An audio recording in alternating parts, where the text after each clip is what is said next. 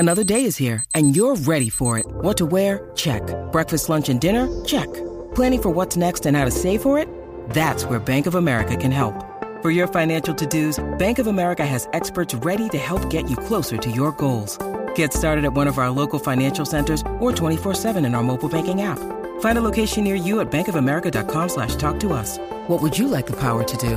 Mobile banking requires downloading the app and is only available for select devices. Message and data rates may apply. Bank of America N.A., member FDIC.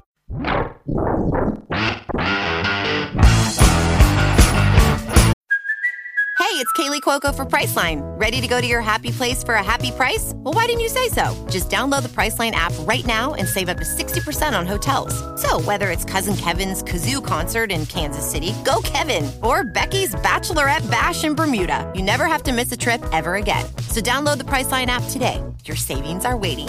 Go to your happy place for a happy price.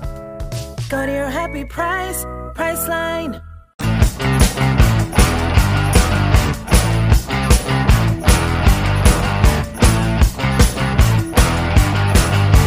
Action fanatics, welcome to the 4th of July edition of the Bulletproof Podcast. Chris the Brain and Chad Cruz with you.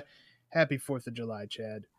And to you, Mr. Brain, I hope to be interrupted several times during this podcast with you firing off Roman candles in your basement. I would not do that because, I have a firefighter who I know who would tell me not to do those. Anything you want to share? No, you should do that. No, that's nice. Anything you want to share with people that you don't want to see die out there listening? Maybe some safety tips for today, as because I'm sure everybody's rushing to listen to this on the morning of Independence Day. Right. Don't throw your fireworks in trash cans. Okay. Yeah, that makes sense. That's a simple one, right? Yeah. Don't blow your hands off or your fingers off. Right. Don't let your little kids run off with Roman candles and fire them at each other. It's really common sense stuff. Right. Yeah. Fireworks are supposed to be fun. They're not supposed to be. When you need mealtime inspiration, it's worth shopping Kroger, where you'll find over 30,000 mouth-watering choices that excite your inner foodie. And no matter what tasty choice you make, you'll enjoy our everyday low prices, plus extra ways to save, like digital coupons worth over $600 each week. You can also save up to $1 off per gallon at the pump with fuel points. More savings and more inspiring flavors make shopping Kroger worth it every time. Kroger, fresh for everyone. Fuel restrictions apply. Deadly, and you don't want to be that guy who loses 2 fingers because of a damn bottle rocket. No, that's no reason to lose a finger, or right. 2, or 3, or all of them. Yeah, you would have to make up some story to make it sound cooler, and it's just right. Yeah, like you tough were to keep a prisoner or somewhere, and they cut your fingers. You wouldn't talk. They kept cutting your fingers off, and you still wouldn't talk. You're a badass. Or you're in the Yakuza, the Japanese. Yeah. Oh yeah. Mm-hmm. Yep. Well, we're not in the Japanese mob, but and that's probably a good thing because I don't think they have a life may be good at it for a while, but it never ends well for mobsters of any. No, it never does. Of any kind. But you live high for a while there. People may be wondering if they listen to the entire episode 69. Where's Chuck Norris? Because we were supposed to have our Chuck Norris on the website and Chuck Norris here on the podcast, but in classic Bulletproof Podcast fashion. Yes. Schedules just did not mix and match up, and it was not good. Well, but we will get to that.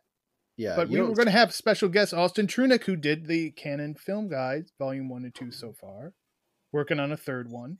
He took some time off, some much-needed time off. If you've seen the size of this Volume 2 that came in my mail, I think my mailman's hunchback now from carrying that thing. Well, he's got to prepare. If he's going to be on the Bulletproof Podcast, he's got to be in the right frame of mind. Half in the bag is how I would put it. But you don't. That's how you prepare for the shows, not how everybody prepares for the show. You don't schedule Chuck Norris podcast. Chuck Norris shows up when he damn well right. Exactly. That's a good point. So we will get to that with Austin Trunick. Again, the author of the Canon Film Guide, Volume 1 and 2, and working on 3. And I think even though he's on vacation, I think he's doing research for the next book. I don't think he ever stops working, which I could respect. I could respect that. Yeah, I wish I could write that much. So yeah. So, So do I you. I wish you'd write that much too. Then that would mean I wasn't writing that much. But we all have our cross to bear in this world. But yeah, we will get to that one. But so we thought, all right, what else could we do for a special Independence Day edition of the Bulletproof Podcast? And being the geniuses that we are, it kind of, the answer presented itself. We're going to talk about Independence Day, Chad. It makes a lot of sense, you know. It really does. It would have been a very easy, the low hanging fruit from the beginning, but we kind of were thinking outside the box and going with someone we consider to be a massive American patriot with Chuck Norris. Right.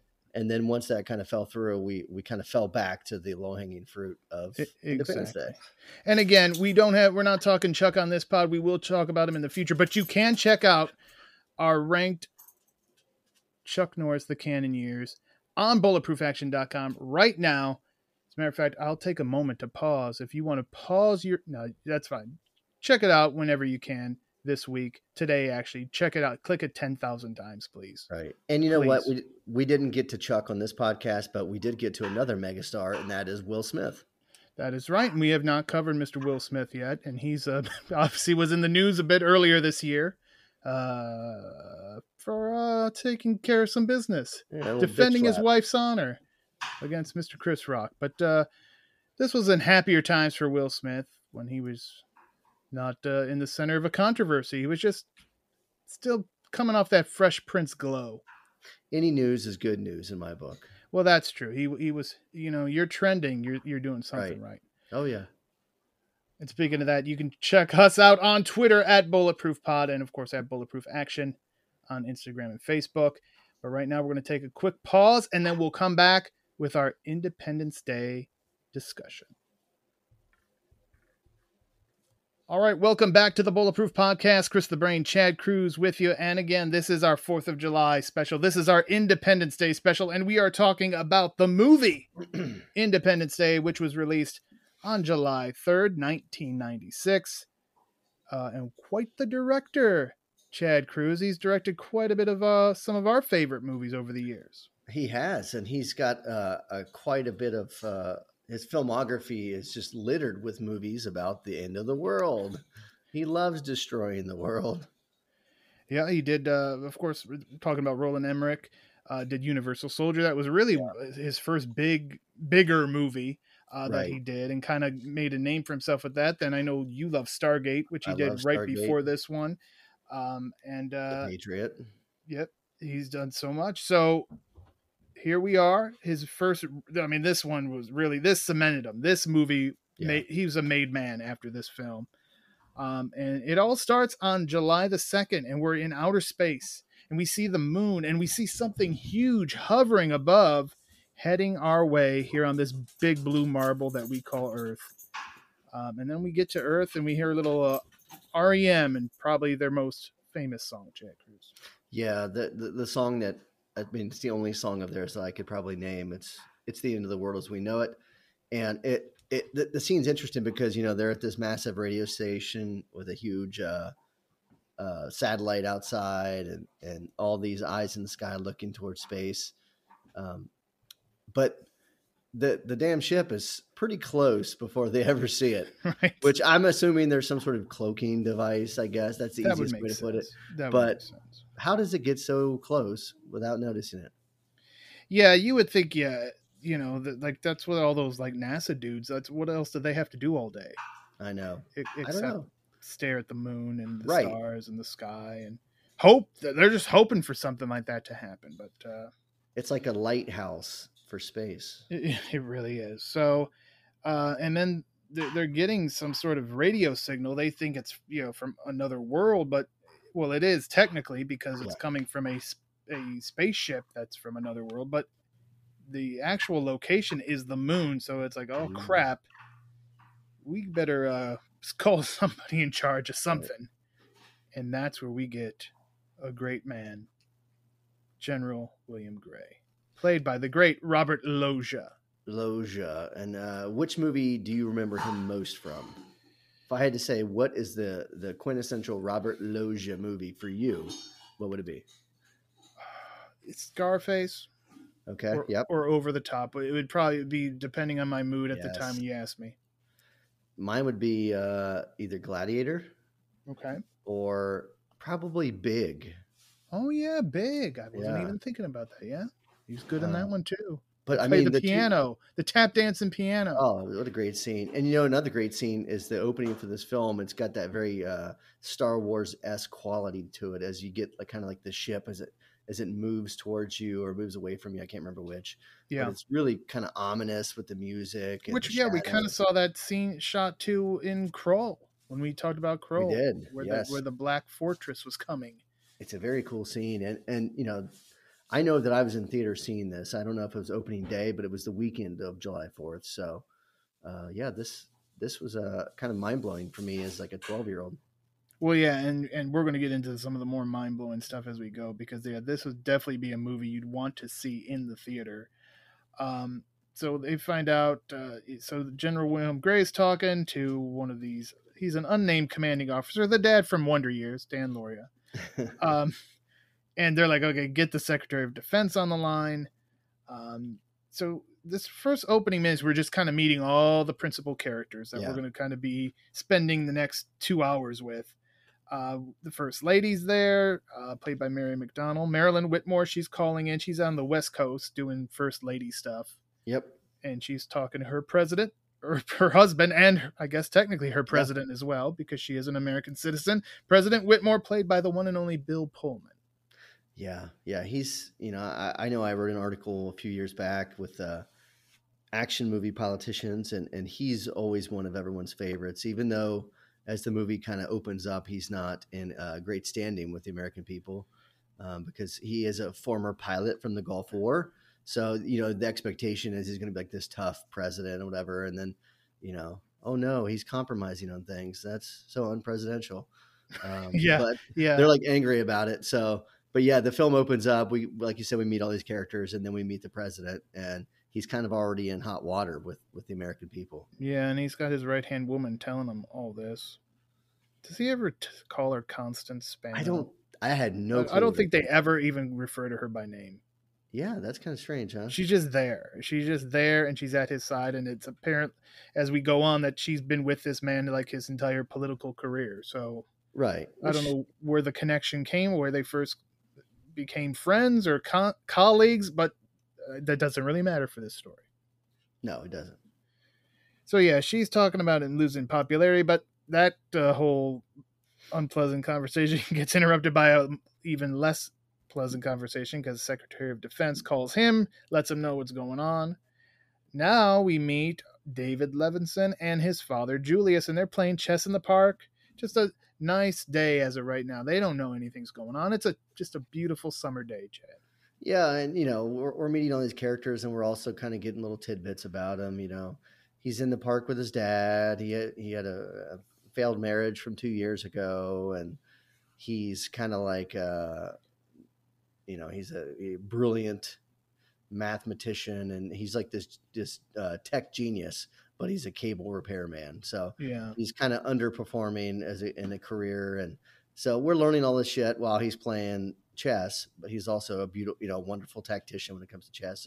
So David is, you know, he's great, and I love Judd Hirsch as the dad. He's like my favorite character in the whole movie, probably. It is, yeah, and you know, I was going to say, what was the time Judd Hirsch played a real sad sack character? But this is probably the least sad sack character he ever played. Yeah. He's like the strong, nagging dad who's like, what the hell? You're becoming a sad sack, son. Get off your ass and do something. You're smart, blah, blah, blah, blah, blah. So, yeah. Judd Hirsch is very good in this movie. He's a pep talker in this one, you know? He definitely is. He definitely is. So, David goes to his job. He has spent his time with his dad. And they're like, oh, these signals are all jacked up. His I guess, friend, boss, I don't know who Marty is to him. It's Harvey Fierstein. He's quite the inimitable guy. Harvey Fierstein.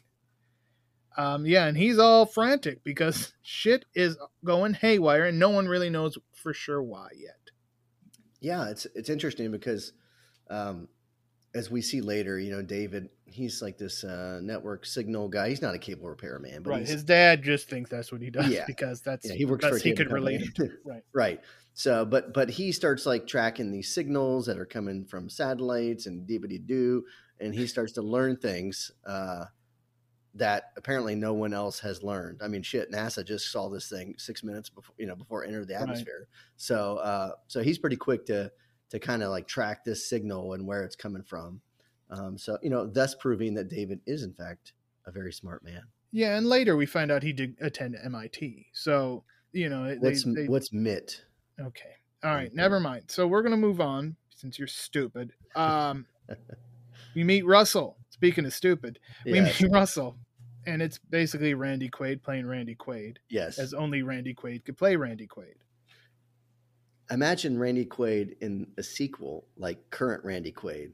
Oh boy. There was that sequel. I know, but was anyone in that from this movie? I never watched. I think I have it. I think Toyman sent it to me. Really? I was thinking about the sequel earlier today. I'm sorry. And how unforgettable it was. It had the guy from Thor, his younger, less attractive. Oh yeah, Liam Hemsworth. He is maybe like one of the worst actors of this new generation. Here we go. He's worse than Channing Tatum. Oh, and Mark Wahlberg? Or no? Oh yeah. Mark Wahlberg, he's a previous kind of generation. Okay, yes. I'd say because he's. But if we're talking of all time, I'm thinking like of this new action kind of generation. Yeah, I think he's by far one of the worst ones. Okay. And I know you have very strong feelings about that, but Randy Quaid is maybe the worst crop duster. Yeah, and father probably. And father, yeah, he's not very good at either of those jobs. He has 3 kids. One of them is the oldest is Miguel, played by James Duvall. And he's really kind of like, I might have to take my siblings and get the hell out of here because this guy is not getting any better. All right, well, so now we've kind of met everybody that we need to meet. Well, not everybody, not even the main star yet, but there's a reason. Time zones, folks. Yeah. So this huge object in space is now breaking off into smaller objects, but when we say smaller, that's really relative because these things are still huge and can basically block out the sun over the cities. And that's where they go. They're going all around to all the major cities, just hovering above. So obviously you can imagine what would happen if a giant spaceship showed up in Columbus tomorrow. Yeah, it'd be shit wild. Be hitting the fan. People would be shooting at it. It'd be crazy. Yeah, it'd be something. So things are going crazy. Radar doesn't work. Nothing's working. Nobody knows what's going on. President gets on, does what the president has to do, and basically try to calm everyone down, even though it's futile. What the hell are you going to do? But of course, what he says, what he's got to say. Right. Best thing to do right now is just stay calm and stay home because we don't know. You know, what do what's in those spaceships? Obviously, there's some sort of beings. Are they friendly? Are they here to just eat some hamburgers? What are they here for? They want to go to a 4th of July cookout? Have they heard the great parties that Americans have? Do they want to blow their fingers off? Do they even have fingers? We don't know this right now. Yeah. What?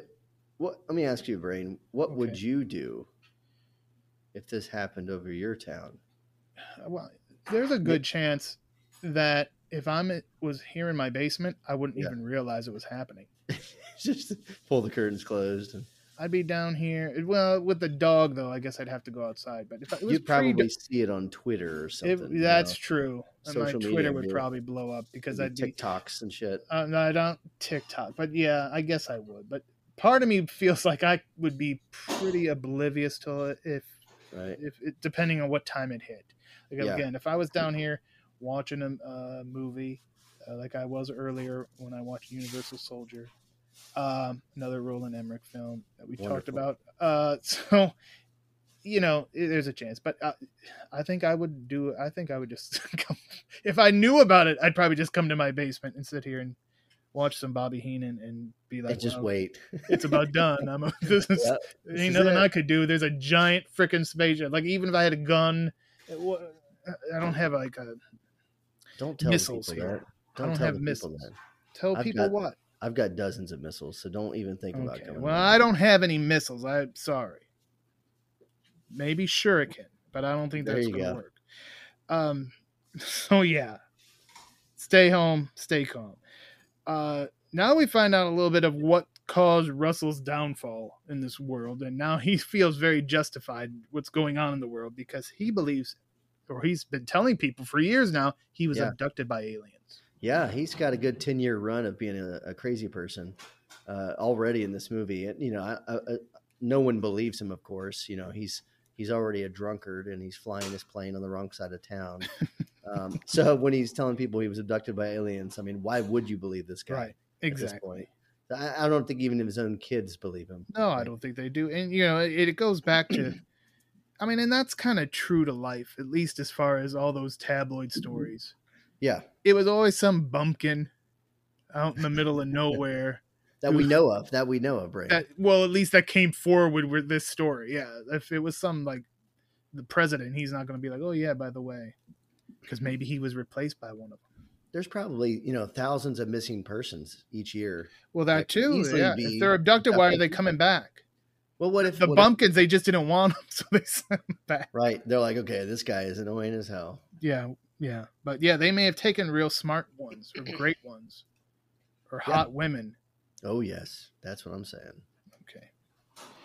So yeah, we get that. Now we're going to get the last of our major characters because we go out to the West Coast and we see Jasmine and Captain Stephen Hiller in bed. They're just sleeping. If anything happened, we didn't get to see that part because this was more of a family movie. I think it was PG-13 possibly. I'm assuming it's PG-13 because there's some because of the major violence. Yes. Yeah, and so vaporized people. Yeah, that could be somewhat traumatizing to a child, or maybe not. At least back in 1996, it probably was considered that way. Yeah. Now it's probably in cartoons, and I'm not paying attention. Right. And I never made we're talking about Captain Stephen Hiller, played by Will Smith, and and his lovely Vivica A. Fox, his lovely girlfriend Jasmine, Vivica A. Fox. They're waking up, and it's funny because the son walks in and he's like, "Oh, I'm just out there shooting aliens." And they just kind of play it off like nothing. Right, he's make believe. That's what he's kids just some do. kid, right? Right. So, and then, Steve Hiller goes outside to get the paper and there's a massive plane, or like all the neighbors are moving out. Yeah, everybody's packing up and going, and he's just like, and the kid who played his son, I believe, is the same kid who played his little brother or little cousin in Fresh Prince of Bel-Air. And I never made the connection about the it's West Coast, so it's a different time zone. Right. I was just like stereotyping. Okay. I was like, they slept in. That's horrible. That is. I'm sorry. I'm sorry. Okay. All right. Well, meanwhile, we're going to move on from there. Meanwhile, back in New York, David's coworkers, they're like, "Oh, there's a bomb shelter downstairs. That's where we're going." All right. Yeah. I guess you probably. I'd say go home, but it's freaking New York. By the time you got home, right, dead. You're dead. So I get it. Does happen. Right. So. Yeah, but he's like, oh no, I got to figure out what this all is because I'm David. So he figures out that there's a countdown in that signal. Yeah. What is it counting down to? He doesn't know that. And he kind of makes the analogy that they're playing chess with these pieces on the board, but the board being the Earth, the globe, and all the strategic places that they have these ships set. Yeah, most countdowns don't end well, right? You think like what New Year's Eve is like. Remember the Predator countdown? Yes, that's not a good sign, but it was in a different language. So maybe he was counting. But even then, he knew. To your point, he's like, okay, I don't know what this is. Right. I don't know how many more numbers we have, but this ain't good. I'm getting the hell out of here. Yeah. Right, and like you said, like they're moving their pieces into place, for the ultimate.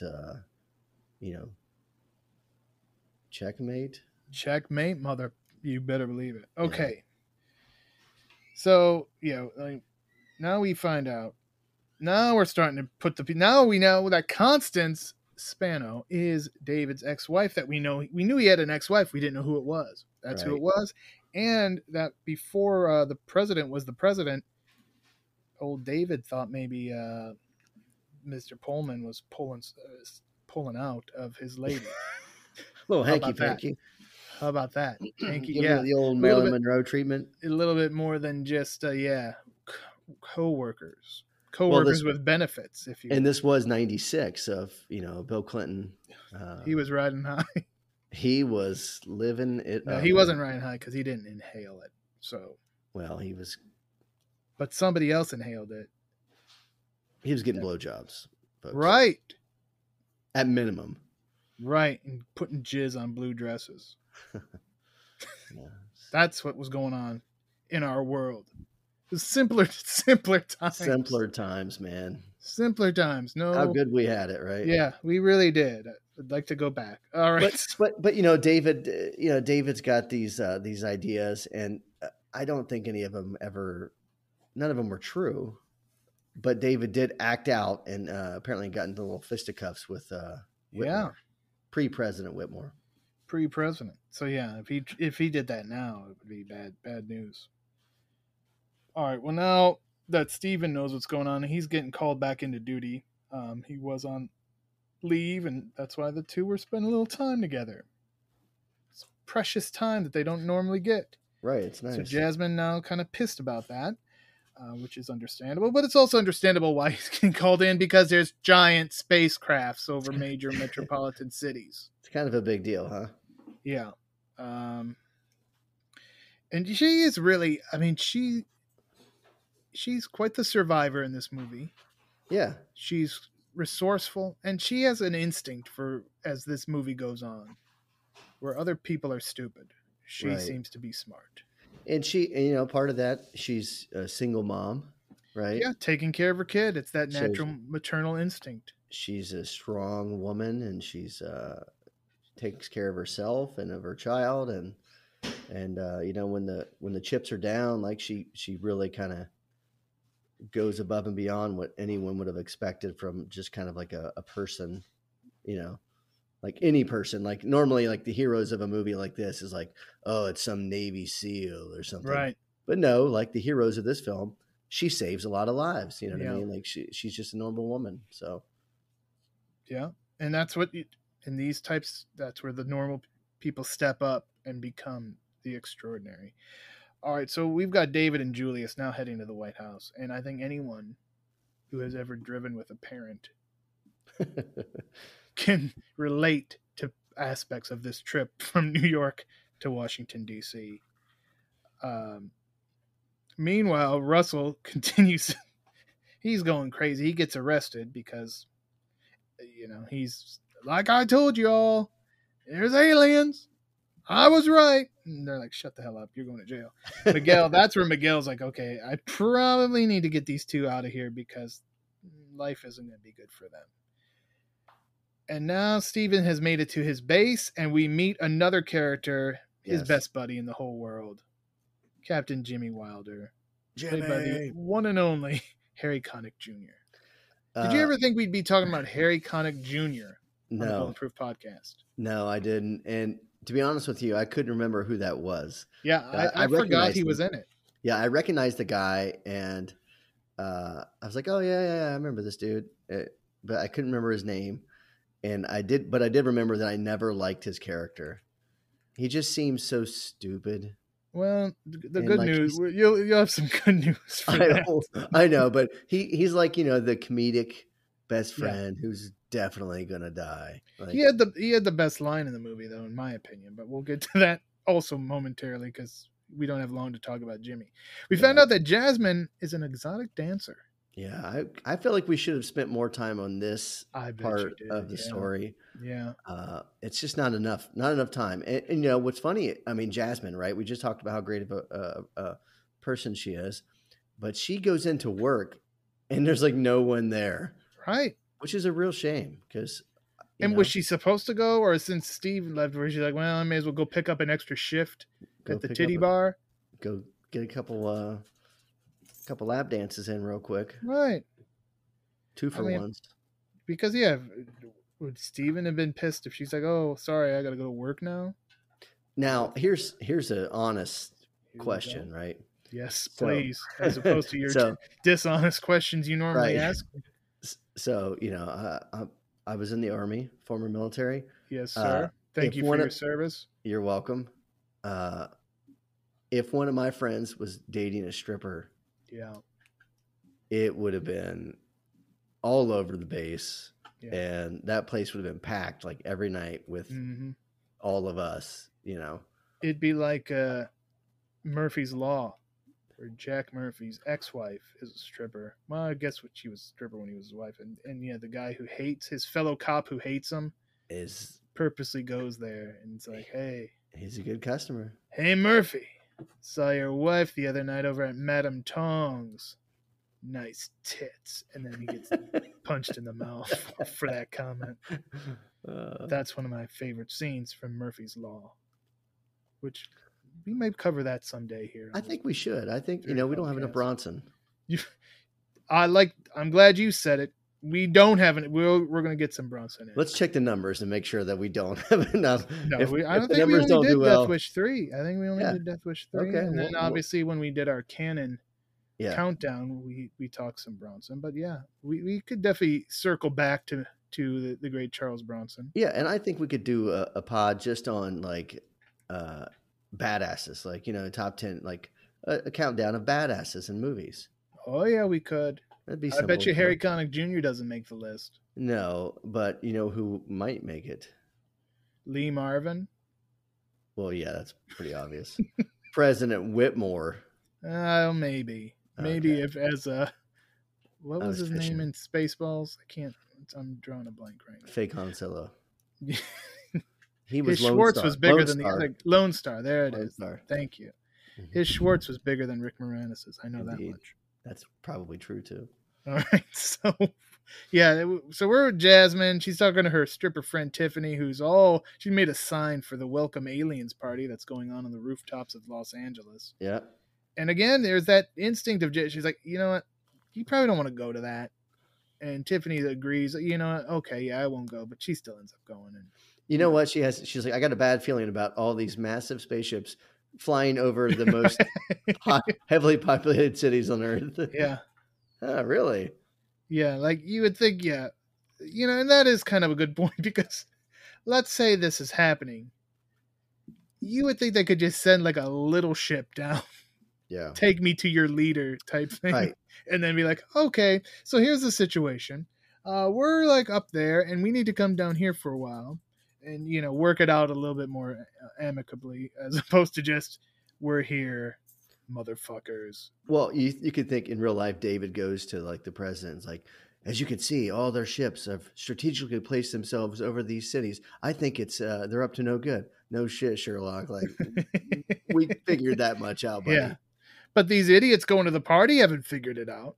No, they're like, hey, welcome. We're on the roof. How do they get to the rooftop? Who's letting these? Who's in charge of these buildings? Dude, you get in an elevator. I mean, it's pretty easy to get to the roof. I've been on a lot of rooftops. Well, okay. You know who else was in rooftops? Jason Gedrick. That's why he didn't do all of Iron Eagle 2. Just a trivia note. Okay, so where the hell were we? Yeah, where were we? Oh yeah, David does get his time with the president and gives him his theory. And that basically the main thing he tells him, which is true, that the aliens have used our own satellite signals against us. Right. So they're linking up with all our satellites to get in, causing that interference, but they're using it just fine. No wonder my cell phone hasn't been working. Okay, this was in 1996. Does your cell phone somehow tied into 1996? Probably, actually, with you. Never mind. I'm moving on. Your laptop is from 1983, I think. So, don't talk about it. It'll stop. I know. working. We're probably we're going to have a major edit because your thing's about to die. So they try to make contact. That's I'm assuming protocol in this situation, if there is such a protocol. Like, okay, let's wait. It seems pretty obvious what they want, but before we go shooting at them, let's make sure what's going on here. So There's some binder out there that's got dust on it. They blow the dust off a binder. All right, step one, make contact. Right, exactly. So they do that, and it doesn't end well at all. And shit's getting real because they're like, okay, we're evacuating the White House now. We got to get everybody out of here. So they get on the helicopter to get to Air Force One. First Lady, she's still out in LA. Let's get her the hell out. But that's when things start going shit. Things start blowing up, Chad. And this is where this movie, I mean, the effects that they did in this movie, this was groundbreaking at the time, and the stuff still holds up today. You look at that stuff, and it's gorgeous.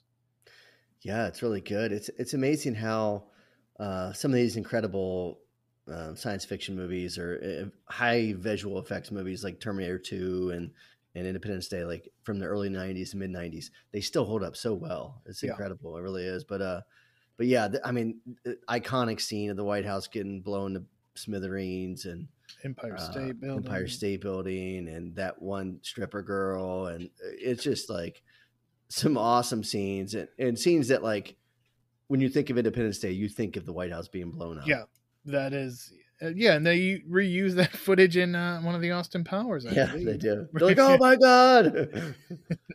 Status report. So yeah, you know you're good when you become stock footage. So that's basically what really helped sell the movie. When you saw that, it's like, holy crap, I gotta go check this thing out, because if you're teasing me with that, what the hell else are they going to throw at us? Right. Through all this chaos, again, Jasmine, Dylan, and the dog manage to escape.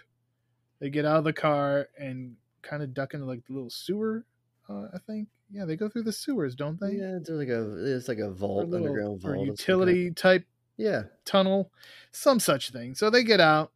Again, very good.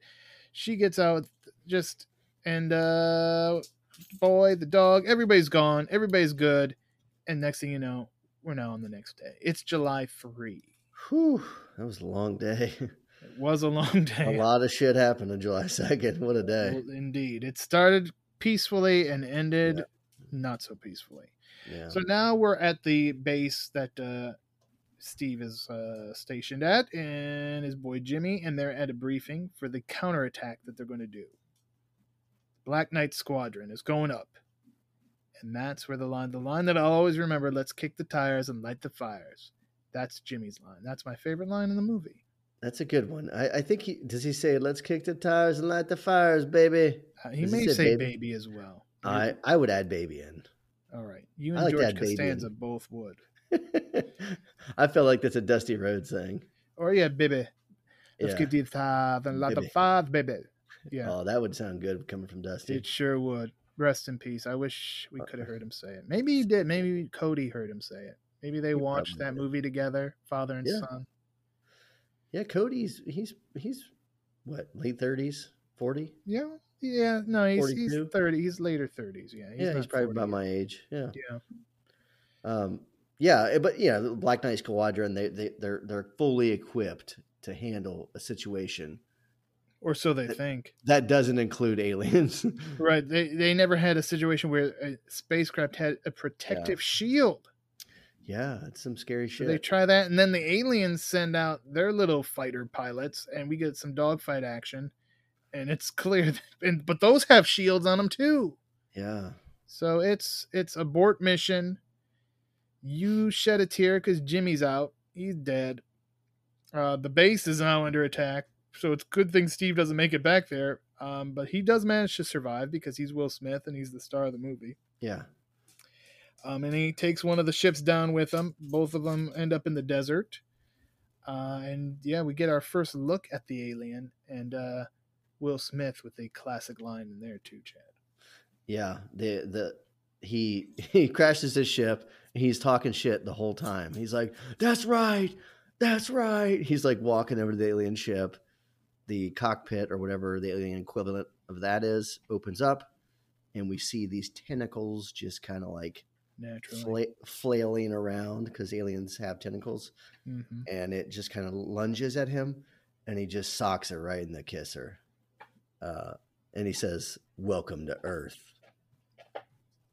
which is my favorite line in the movie. Yeah, it's as good of a line as the other, but I always just remember "Let's kick the tires and light the fires." I don't know why, I just do. Yeah, and Will Smith. I didn't even remember it was Harry Connick Jr. who said it. I thought it was Will Smith who said it, and then I'm like, oh no, he said welcome to Earth. So Well, there's some great like callbacks throughout the movie. You know, him and Jimmy got cigars. You know, yeah, we don't light them till the fat lady sings. Like they got their whole thing, and of course it comes back at the end again. But yeah, there's so many cool things in the movie, and I think that it's Will Smith become a massive star after this because he's so charismatic in the role and he's funny and right, almost to the point you wondered why they didn't have a Jimmy and Steve prequel when they were just becoming pilot. It would be like a Top Gun ripoff, though. Probably. Yes, yeah, but that's never stopped Hollywood before. No, it hasn't. But I think that I don't know. It seemed like at one point in action cinema, you would make a big movie, and then we just had to have all kinds of disaster movies. Well, yeah. Well, Will Smith, he crushed it with this movie. This movie did huge numbers, and then he went on to bigger movies and did a bigger movie. He didn't have to like just keep right. No, exactly. He got too big. Like if he was stayed kind of at the level he was, we may have gotten that prequel. Right, and now tried to cap it, but then he went into Men in Black, and then he like became the King of Summer. Right, and he got cocky, and then they made Wild Wild West, which is great. I enjoyed it, but it obviously did not perform to the level I love that of an movie. Independence Day and Men in Black. No, and nowadays you make a movie and it does well, and they just squeeze every bit they can out of it, and you make 5 sequels, and you only do that character for a decade. Mm-hmm. And what kind of actor would ever want to do that? Mm-hmm. Right. Yeah. I understand. Star Wars, Marvel, Disney. Disney. Mm-hmm. Yep. Canon did it, but they did it better. And they could also do about 5 movies in a year with the same. Yeah, they filmed 3 of them in 1 year. So, yeah, you still got to do other things as well. All right, well, we may have gotten a little victory there where Will Smith got that slug alien in the whatever its face. But shit's getting worse, Chad. It's just getting worse because NORAD is taken out. NORAD! Oh, Jesus. We need that. I guess. I don't know. Obviously, we don't because they continue on. But the vice president was there. All the joint chiefs were there. Not anymore. And then we find out that Area 51 is a real thing. Oh, my God. Because that no good Secretary of Defense used to be the head of the CIA, and he knew it all along. And this is where the tension really starts between Nismet and our president, because like, come on, they're kind of both bickering at each other. Why are you doing this? Why are you doing that? But come on, you knew about Area 51 and these aliens all along. We could have used this information at least a few days ago, probably sooner. But yeah. All right. Well, then we get Steve dragging the alien back, and that's when he here comes a convoy of RVs. What's with Randy Quaid and that's an RV? I think it has to do with comfort and efficiency. Why have a vehicle and a house when you can have a house that is a vehicle? Right. And it makes a lot of sense. It makes moving easy. That's for sure. He's brilliant. Yeah. It's a brilliant move. Maybe he's the real smart guy in this, and it's not David. David rides a bike. David has a bicycle. Yeah. Because he's very environmentally conscious. Yes, he is. That's another thing that was established that we didn't talk about, but we are talking about it now. What's funny is he's environmentally conscious. Yeah. And Randy Quaid's alcoholically unconscious. And he's crop dusting the wrong fields with some sort of pesticide. Yeah, probably the all organic stuff that David thinks he's eating, and now it isn't. Take that. Exactly. And who saves the day? Take that, hippie. Take that. So the president and his entourage arrive at Area 51. We get to see Major Mitchell, Adam Baldwin. Big Adam Baldwin fan. Movies. I kind of am. But only as like a background guy. Right. I like him as a background guy. He's perfect in this role. Yeah. This is exactly what you would expect Adam Baldwin to be. Yeah. And he's believable. He looks the same. He always looks the same. Yeah, he does. Maybe he's also meet Dr. Oken, who does not look the same as we would be most knowing to see him. No. From his Star Trek The Next Generation days, Brent Spiner, who also had a recurring role as kind of a bumpkin type character on Night Court, one of my favorite classic sitcoms. I don't What a remember him theme on that show. song. He was just kind of one of those guys who was there. Not Okay. every time, but they would end up in that court for some reason or another. Right. Remember when Bull was in the first episode of the Highlander TV series? I do not remember that, but what a notable guest star that would be if it ever was put to a checklist. Oof. We'll see. We better believe we'll see it. All right. So we find out, oh yeah, we've got this ship. We've had it for decades. Oh, and want to see the freak show? We've got 3 aliens that were in the ship that are now just kind of in one of those tanks, just floating in there. Yeah. President's like, okay, David, why don't you tell him what you figured out and put all these big brains together in the same room and let's try to come up with some kind of solution to this, because right now things are looking bleak, Chad Cruz. Yeah, it's not going well, and Data, Brent Spiner, tells him like most of the stuff we didn't learn a lot for a while, but we've learned a lot recently. Past couple days, when those once ships that got ship- closer, things started activating down there. Yeah, things were activating and things were kind of wild there. So they're starting to learn more and more each day, and then all of a sudden, Will Smith's character brings in this live alien. So they're going into this autopsy room and shit's getting wild. But before all that happens, we learn at this rate, the aliens will achieve worldwide destruction in the next 36 hours. That That's doesn't a give bad these time. people much time, Chad Cruz. I know. And, the countdown begins, and we know one thing about countdowns. They're not good. They're not good, except when they're on bulletproofaction.com, where we're counting down Chuck Norris's greatest canon films. Check it out right now, bulletproofaction.com. Oh, Lord. How'd you like that? All right. So That's then, good. yeah, we get that. We also now, while Steven gets to meet the president, his lady is meeting the first lady. So she survived the Los Angeles situation, but barely. She's not in great shape, but she's still alive. Yes. Jasmine and Dylan meet her. But now we cut back to the alien autopsy that you alluded to. Yes. And that goes terribly wrong. It's bad. And these aliens, like they wrap their tentacles around the throat of our doctor, Dr. Oaken, Mr. Spiner, and can communicate through him. Yeah, they're like Use him as kind of like he's their megaphone. He's a human megaphone. he's like a ventriloquist act. There you go.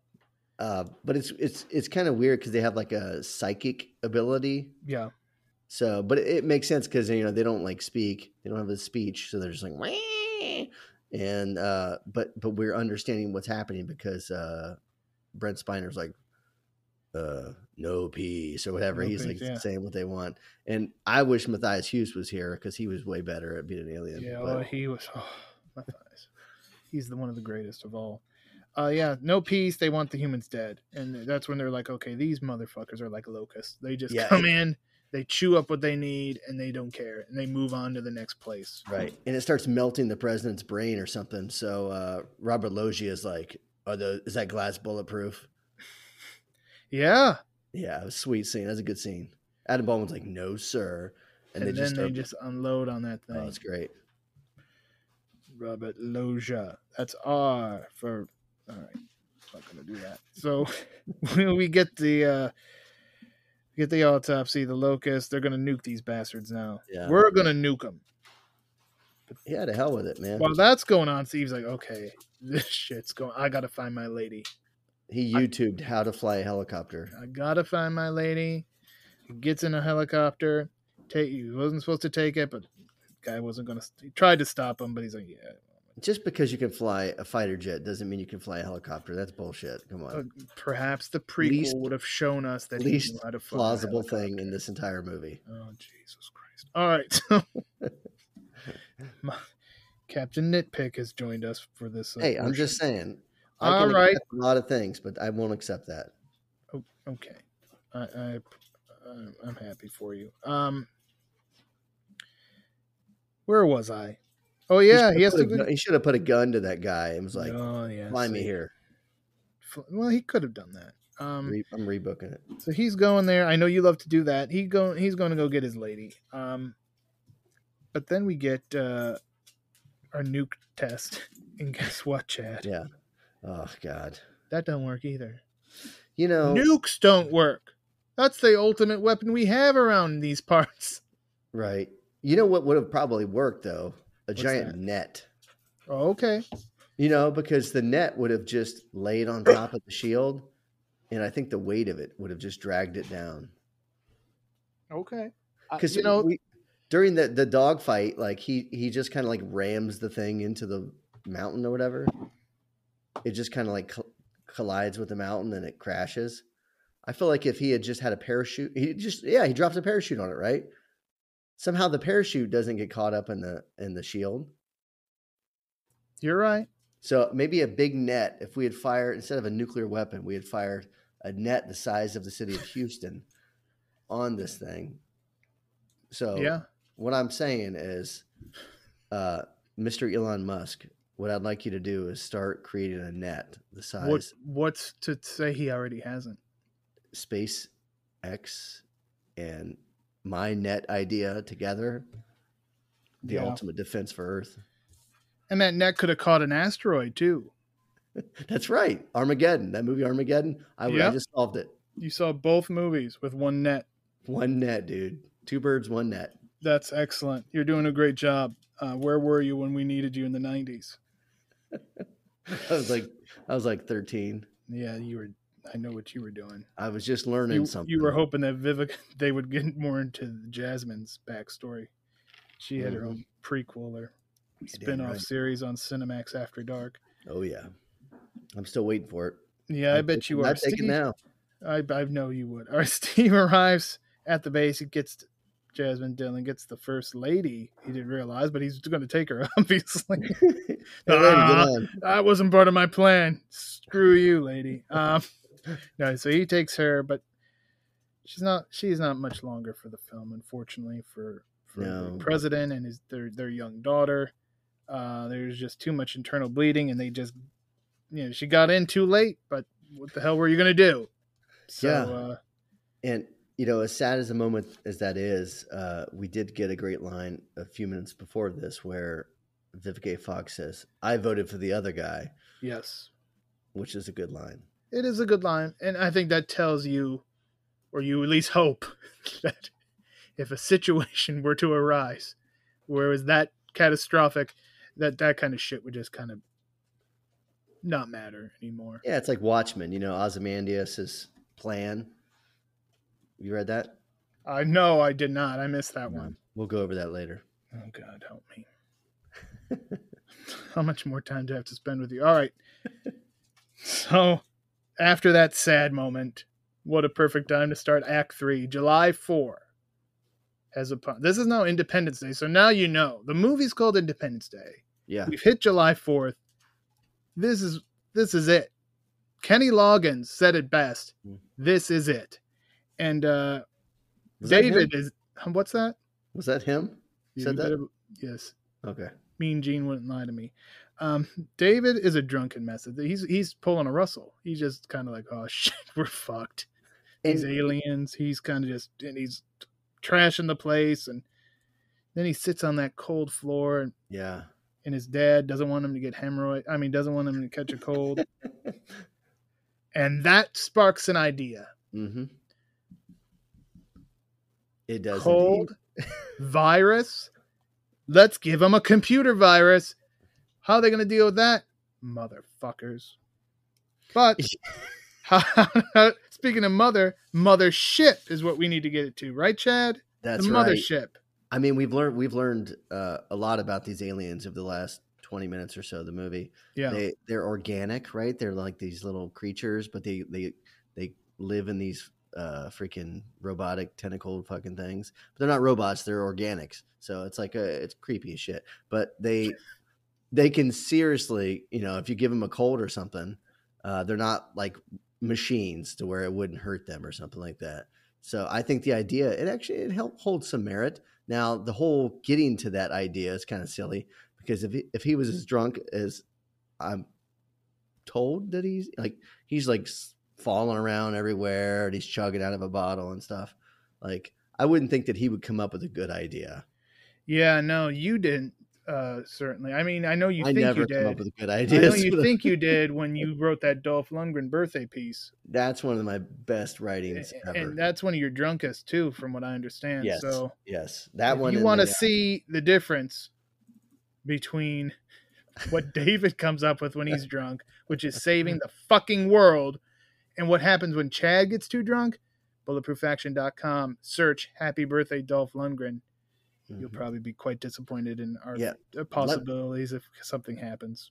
Let me know in the comments on that one, because I'm still waiting to hear all the positive feedback. If it's negative feedback, just keep it to yourself. Speaking of negative, Secretary of Defense Nimziki, he's a real negative Nancy at this point in the film. He's like, we can't do that. We can't do this. Blah, blah, blah, blah. Yeah, we got to fire more nukes. Yeah, just supposed to shoot 100 more nukes at him. The first one didn't work. The other 100 might. So his ass ends up fired, which is good. At no point does he ever mention a net, so he's fired. Right, exactly. So Steve then like, hey, we need somebody to fly up into space, because that's been his dream. Fly into space, go to the mothership, baby. TBS 605 Saturday night. Not that mothership. I'm talking about the alien mothership. And we're going to put this computer virus in there, and that's going to spread down to all the other ships and everything. Okay. Steve wants to do it, man. Steve wants to do it. It's a good, it's and we don't have many options, so it's like, you got the job. It's either him or that kid that he's been dragging around. Yeah. So he had did he have like a rocket ship at one point? Yeah, he did. But yeah, and his feet couldn't reach the pedals well, they use like a hand stick thing. See above the dashboard, maybe. I don't know. That's true. So he does that, and now sometimes old school is the best way to do something. That's true. They pull out the old Morse code, and they start that, and they use the Morse code to communicate with all the armies around the world. Like, hey, this is what we're going to do. Here's the window of opportunity we're going to have to get this done. Right. Remo, what do you have a problem with that? Your dog is whining because this podcast is getting so long. Yeah, I think that, and that's a good point, because, low tech is the way to beat these guys, right? So like a net would be great. That'd be super low tech, but nobody ever comes up with that plan. So only you keep putting yourself over with that net idea. Here we go. I mean, just drill it into the damn ground already. Well, here we go with a computer virus that has to go into space and be downloaded to some damn mothership when, a 60-mile wide net would have probably done just as well. You know what? Since I've already made 2 Dusty Rhodes references on this podcast, and a thing about Morse code, remember Sergeant Craig Pittman? Do you remember that character? I do. Do you remember his entrance music? No, I don't remember. It was just Morse code. Yes, that's right. That was and so it bad. was. I think it was a Saturday night, and it was probably Shivani, Dusty, and Larry Zabisco on commentary. Yeah. And the Morse code, and Larry Zabisco was like, "What does that mean? What is it saying?" And Dusty's like, "I know what it's saying, baby. Did it did it." And it was just brilliant Dusty Rhodes. I loved him on commentary. His WCW commentary was either the best or the worst of all time. Exactly. It's at the same time sometimes. Yes. That's what the modern day Booker T reminded me of Dusty Rhodes. It was just like he just bopped him in the face. Just say something. Just say anything. Belly. I don't hit care. Him right in the belly welly. Right. So it was good stuff there. Just continuing our Dusty Rhodes conversation. Right. But so we talked about low tech is the way to go here, right? But yes. But there's an issue, because we need fighter jets, and we need fighter pilots. Right. We got the jets to fly these damn things. No matter, you can have 1,000 jets, but if you only have 3 pilots, that ain't going to do you any good. That's true. So we get Russell to step up, because of course he was a pilot in Vietnam. That should be another thing we talk about. Yeah. Prior to his crop dusting career. And him and John McCain, I think, maybe so. So he steps up. He's dying for this. Is it? This is his chance for payback. We also learn at this point that David, since he's the one who came up with this whole computer virus gimmick, he's going to go up with Steve because it'd be easier for him to go than try to teach someone this amazing knowledge that he has, which I guess makes sense. And again, there's not that many people to teach anyway. Right. And this makes the most sense of all, right? That Steve, who's seen the capabilities of these planes or whatever they are, these ships, right, and that David knows how to infect this thing, or he thinks he knows. He actually does a marvelous job at it. I couldn't believe how easily it's done. Yeah, it was almost too easy. It's almost too easy, but it's not like Armageddon where it's like you would send the oil rigger up there where they train the oil riggers how to be astronauts as opposed to training the astronauts how to do drilling. Yeah, but it makes a lot of sense. So I'll give him a thumbs up for this one. But before he leaves, Steve wants to make Jasmine an honest woman. Yeah. I don't know if I'd do that, but it's. Well, maybe he thought he wasn't coming back, so he's like, at least he gave her a last happy memory, like he did the right thing. Right. Maybe, who knows? So he gets married. Rance Howard performs the ceremony. The late Rance Howard, Ron Howard's dad. Oh, okay. I didn't know who that was. And a longtime friend of Mr. Michael Worth, who I'm sure is listening. Probably not, but maybe. Big Mike, you never know. Big Mike, thank you if you're listening. Friend of the site. He is a friend of the site. We need to get him back on this show as well. Well, I'll work on that. We could do a good martial arts countdown of some kind. You better believe we could. Yeah. I could count again. The best countdowns are the Bulletproof Action countdowns. That's true. All right, and then we get the big presidential address, and you said it earlier. What a great this is a fantastic speech. This is what you would submit if you wanted to say, "Here's a great action movie president." Right. Yeah, I mean, this is the inspirational, motivational speech that you play, over the speakers to the men before you go out, and you put your life on the line for them. This is the one that gets the guys all fired up, ready to, they get that adrenaline going, and they're ready to die for him, essentially. Right. Yeah. And he's not just the kind of guy that says it. Right. He's, we learned that he gives the whole spiel. Today is our Independence Day. He does the whole thing. And then, he starts to put his flight suit on. Like he's ready to go too. He's not just all talk. He's an experienced pilot. They need all the pilots they can get. And he's going to help make Independence Day something that's celebrated all over the world, not just in the good old US of A. And he's like, I'm a combat pilot. Like, by God. How many of those we got laying around? Not many, bud. Not many. All right, so he's going up. Steve and Dave at this point are a little rough start at the beginning, but they get that ship going. Right. The controls are not exactly what. So you don't have him having trouble. Was there more trouble that he flew a helicopter or that he flew this spaceship? Helicopter still. Oh my God. Okay. Because the spaceship, it's like they just have a piece of duct tape. It's like frontwards, backwards. He just flips the tape around. But he had, they had it in reverse. They sure did. He has a little small growing pains there for 1.5 seconds. And then he's like, all right, now I got it. And he starts to get the handle of it. Yeah. But a little comic relief there where they back but up. But a rotary plane, a helicopter is different than a jet airplane. I think we might need to go back and watch some old G.I. Joes and make sure. I will, damn it. That makes sure Ace didn't hop in a Dragonfly or Wild Bill from a jet. I'm pretty sure Wild Bill's been in a jet, to be honest. Yeah, but he's Wild Bill, he's not. He is. He's pretty damn good. He's good. Stephen Hiller or whatever his name is. Right, he's not that. So the flight squadron, they're up, but they got to wait for the virus to be delivered before really anything can happen. And like you said, though, the delivery is really pretty easy. Yeah, it's it's uploaded. We're good. I mean, seconds. It took longer to download porn back. I mean, not that I remember that, but it took longer to get a nude Terry Hatcher picture to show up on your computer in 1996 than it took for this virus to be delivered. Yeah, and it's kind of remarkable that he just like, whoop, and we're in. It's like the easiest thing in the entire movie, you know.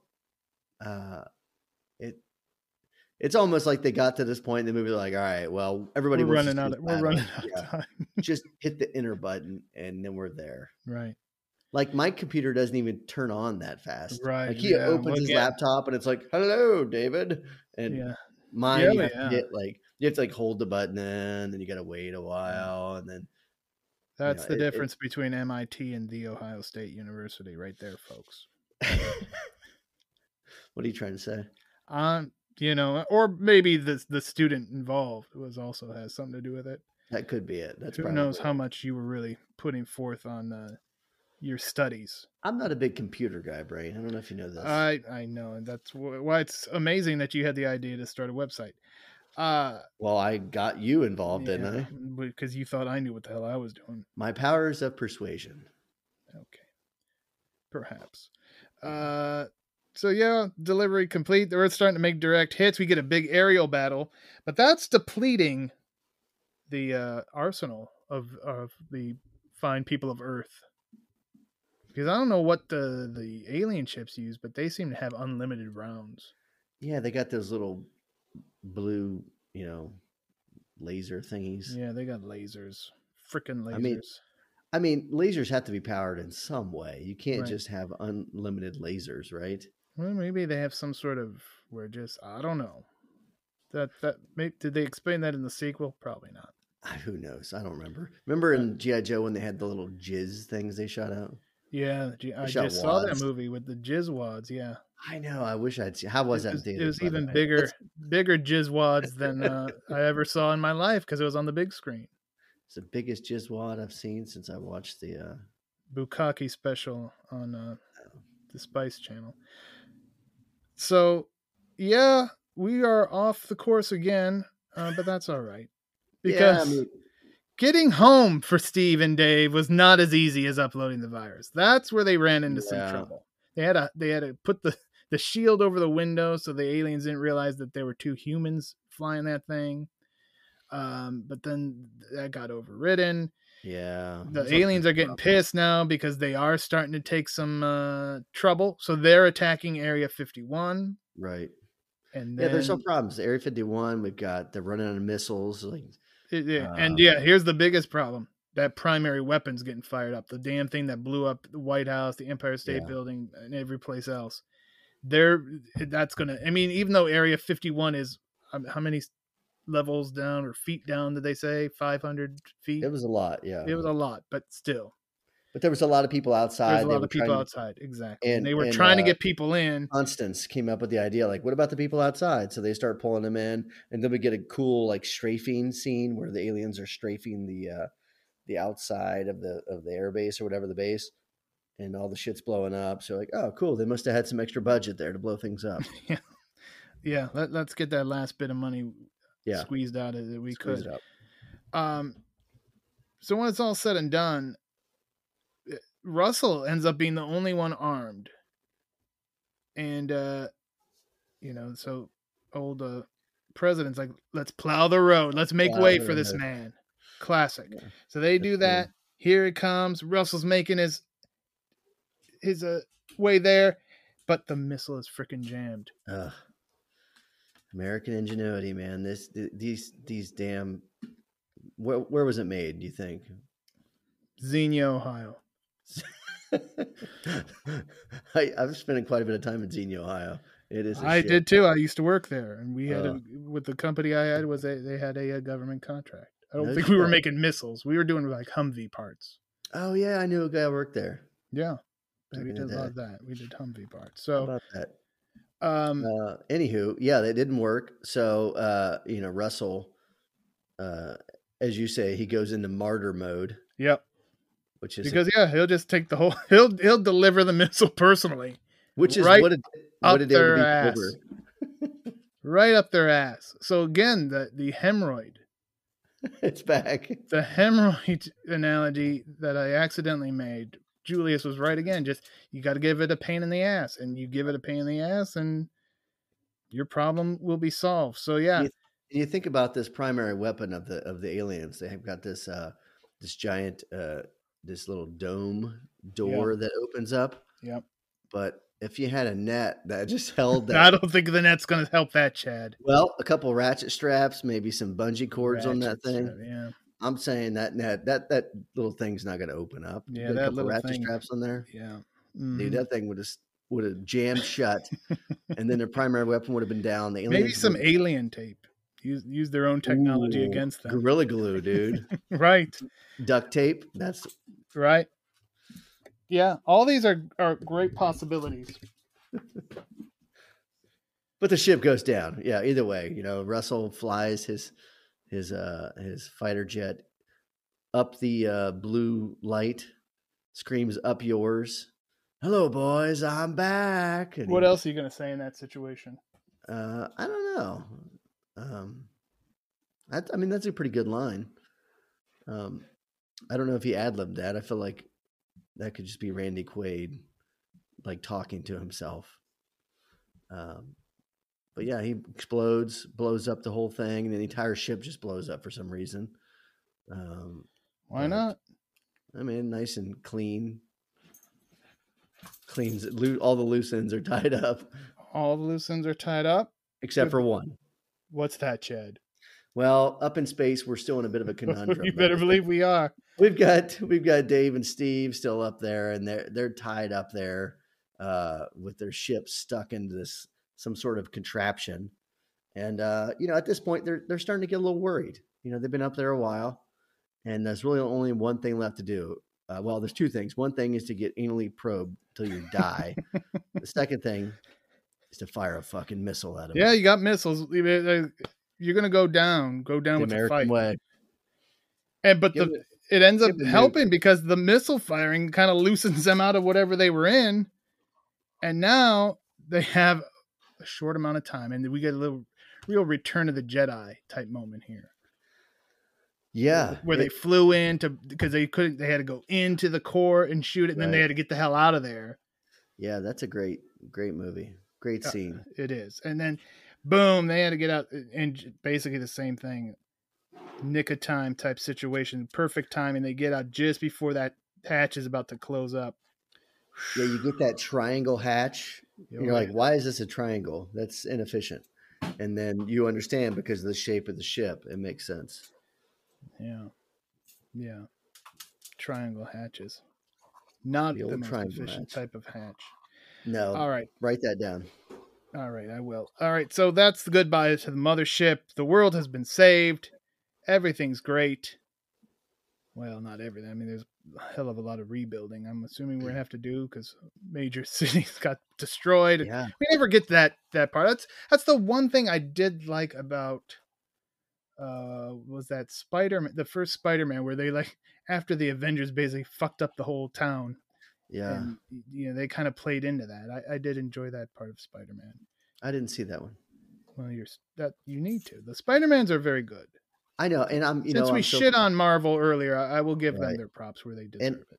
And I love kind of what phase 1 or whatever of Marvel. And it was really that first Thanos movie that kind of turned me off. And I know people are like, that's the best one. Or whatever. Yeah, I've never seen any of those.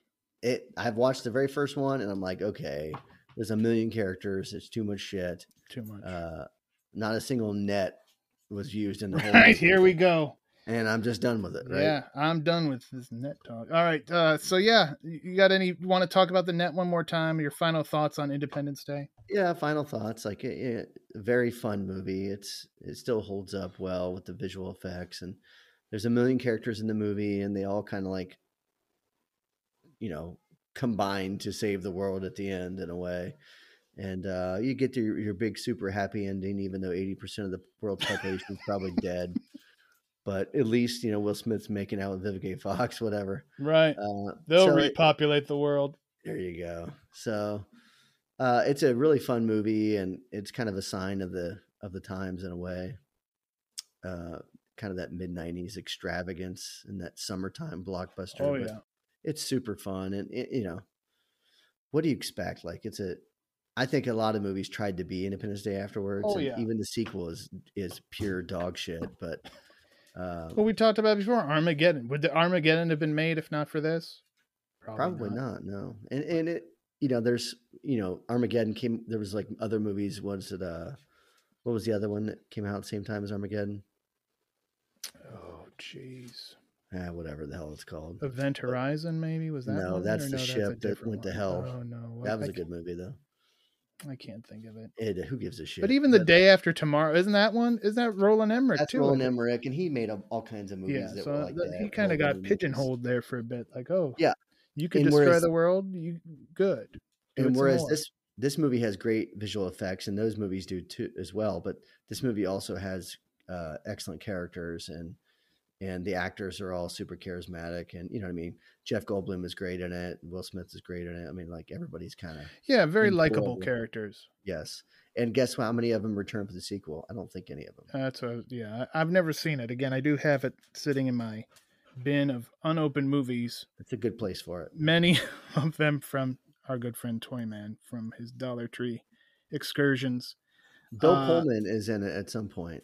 Okay. Oh, apparently Jeff Goldblum was as well. How about that? Well, It must be well, very small. Judd Hirsch is in it. Jesus Christ! He was probably the main hero. Wait, Brent Spiner's in it. What the Vivica Fox? Are Holy you shit! reading the right? Are you reading the? Yeah. Okay, well, Maybe it was a flashback. archival footage at the beginning. They all appear. All right. Well, my final thought. I had forgotten how long the movie was, but it's a good movie. Yeah. And yeah, like you said, it is what a summer blockbuster was in the 90s. And it did spawn a great, you know, and that's, you know, when a movie's great, because we've talked about it before, the diehards. They come back. There's 50 different thousand variations on that, and there'd be 50 different variations on the world coming to an end. Whether it's aliens, crazy weather, giant asteroid, what have you. Huge net. Huge net would have. How would a huge net have helped with the weather? You designed the net specifically to pull moisture out of the air. You pulled that one out of your ass. Is where you pulled that one from. It sounded decent though, right? It sure did not. Okay, we are going to take a quick break, and then we're going to wrap things up here on the Bulletproof Podcast. All right, we are back here on the Bulletproof Podcast, wrapping things up. Again, definitely encourage you to check out bulletproofaction.com. We talked about it earlier. Universal Soldier. It's turning 30 this month, Chad, Wow. which makes me feel freaking old because I was in the theater to see that one. Yeah, and you were like 35 when it came No, out. I was not. I was not even. Okay. But yeah, I still feel old. So we have 10 things you didn't know about Universal Soldier coming up. I know you've got something special for Batman Dead End coming up later this month. I do. Yeah, that's a fun short film, I guess, if you will. But it was, to me, still before Christian Bale, maybe the best Batman on screen of all time. So yeah, look forward to that. And if you're more of a Marvel guy, Thor: Love and Thunder is coming out here very shortly. I think later this week. So we will have a review of that. I believe Mr. Ryan Campbell will be checking that out unless somebody gets in early, but I have not heard anything about that. So that's it. But of course, we have something new each and every day on the site, bulletproofaction.com. And again, our social media at Bulletproof Pod on Twitter and at Bulletproof Action on Instagram and Facebook. Any final words for our listeners, Chad? Yeah, you know, I really appreciate you guys listening to this point. And, you know, if you are still listening, check out that bulletproofaction.com. New content every day, but probably not as good as Happy Birthday Dolph. Go ahead and seek that out. Yeah, don't forget that. It may be peak like literature. Yeah. I guess you call it literature.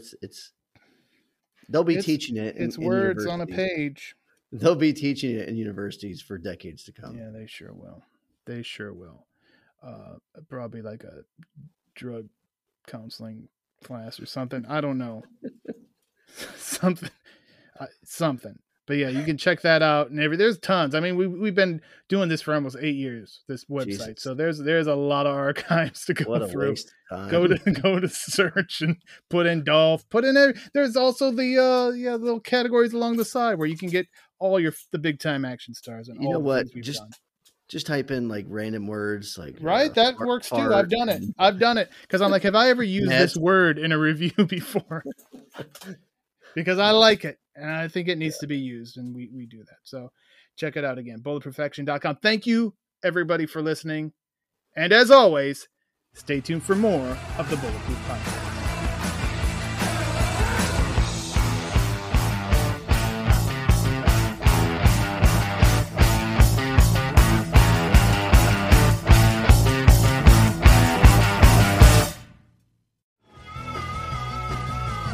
You're listening to the Geekscape Network.